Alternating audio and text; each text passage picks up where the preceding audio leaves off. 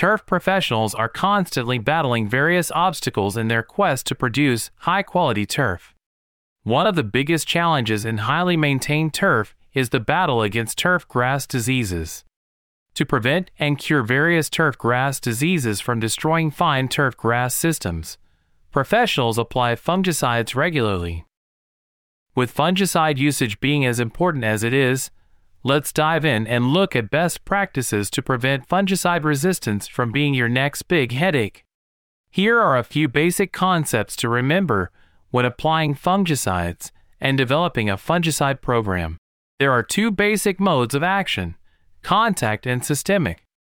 Chemistries such as chlorothalonil and fluoxamine are currently the workhorses in the contact fungicide world, providing knockdown control and prevention of many pathogens by simply being present on the leaf blade of the turf.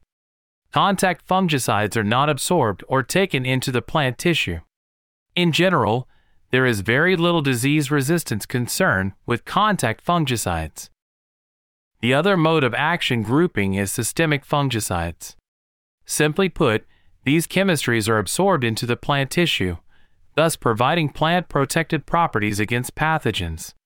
The significant majority of fungicides in the turf market now, both old and newer chemistries, fall into the systemic category.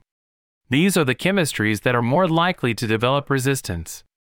What chemical family does the fungicide fall into? This is a key question to answer. Chemical families basically group similar chemical compounds with common traits. Some chemical families are prone to more resistance than others. A great way to dive into this more is to use resources published by local universities and extensions. The families of fungicides for turf grass from Ohio State University is a great one to reference. While all fungicides are part of a chemical family, they're also all assigned a FRAC code. The FRAC code is assigned to a chemistry by the Fungicide Resistance Action Committee. The codes are assigned to chemical families, making it pretty easy to identify products in the same family. The codes are commonly noted on product labels and packaging.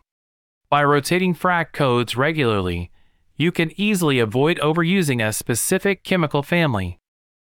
It's imperative to understand what the fungicide's common name is. The common name is the way the chemistry is classified into a family with similar compounds and FRAC code. The common name of the chemistry is listed on the label with the active ingredient percentage. Conversely, the trade name is what a specific manufacturer uses to market its product.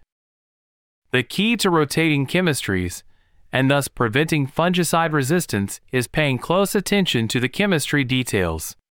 Understanding the mode of action, the chemistry's common name and family, and the FRAC code will help you rotate different fungicides to avoid overuse and potential disease resistance in your fungicide program.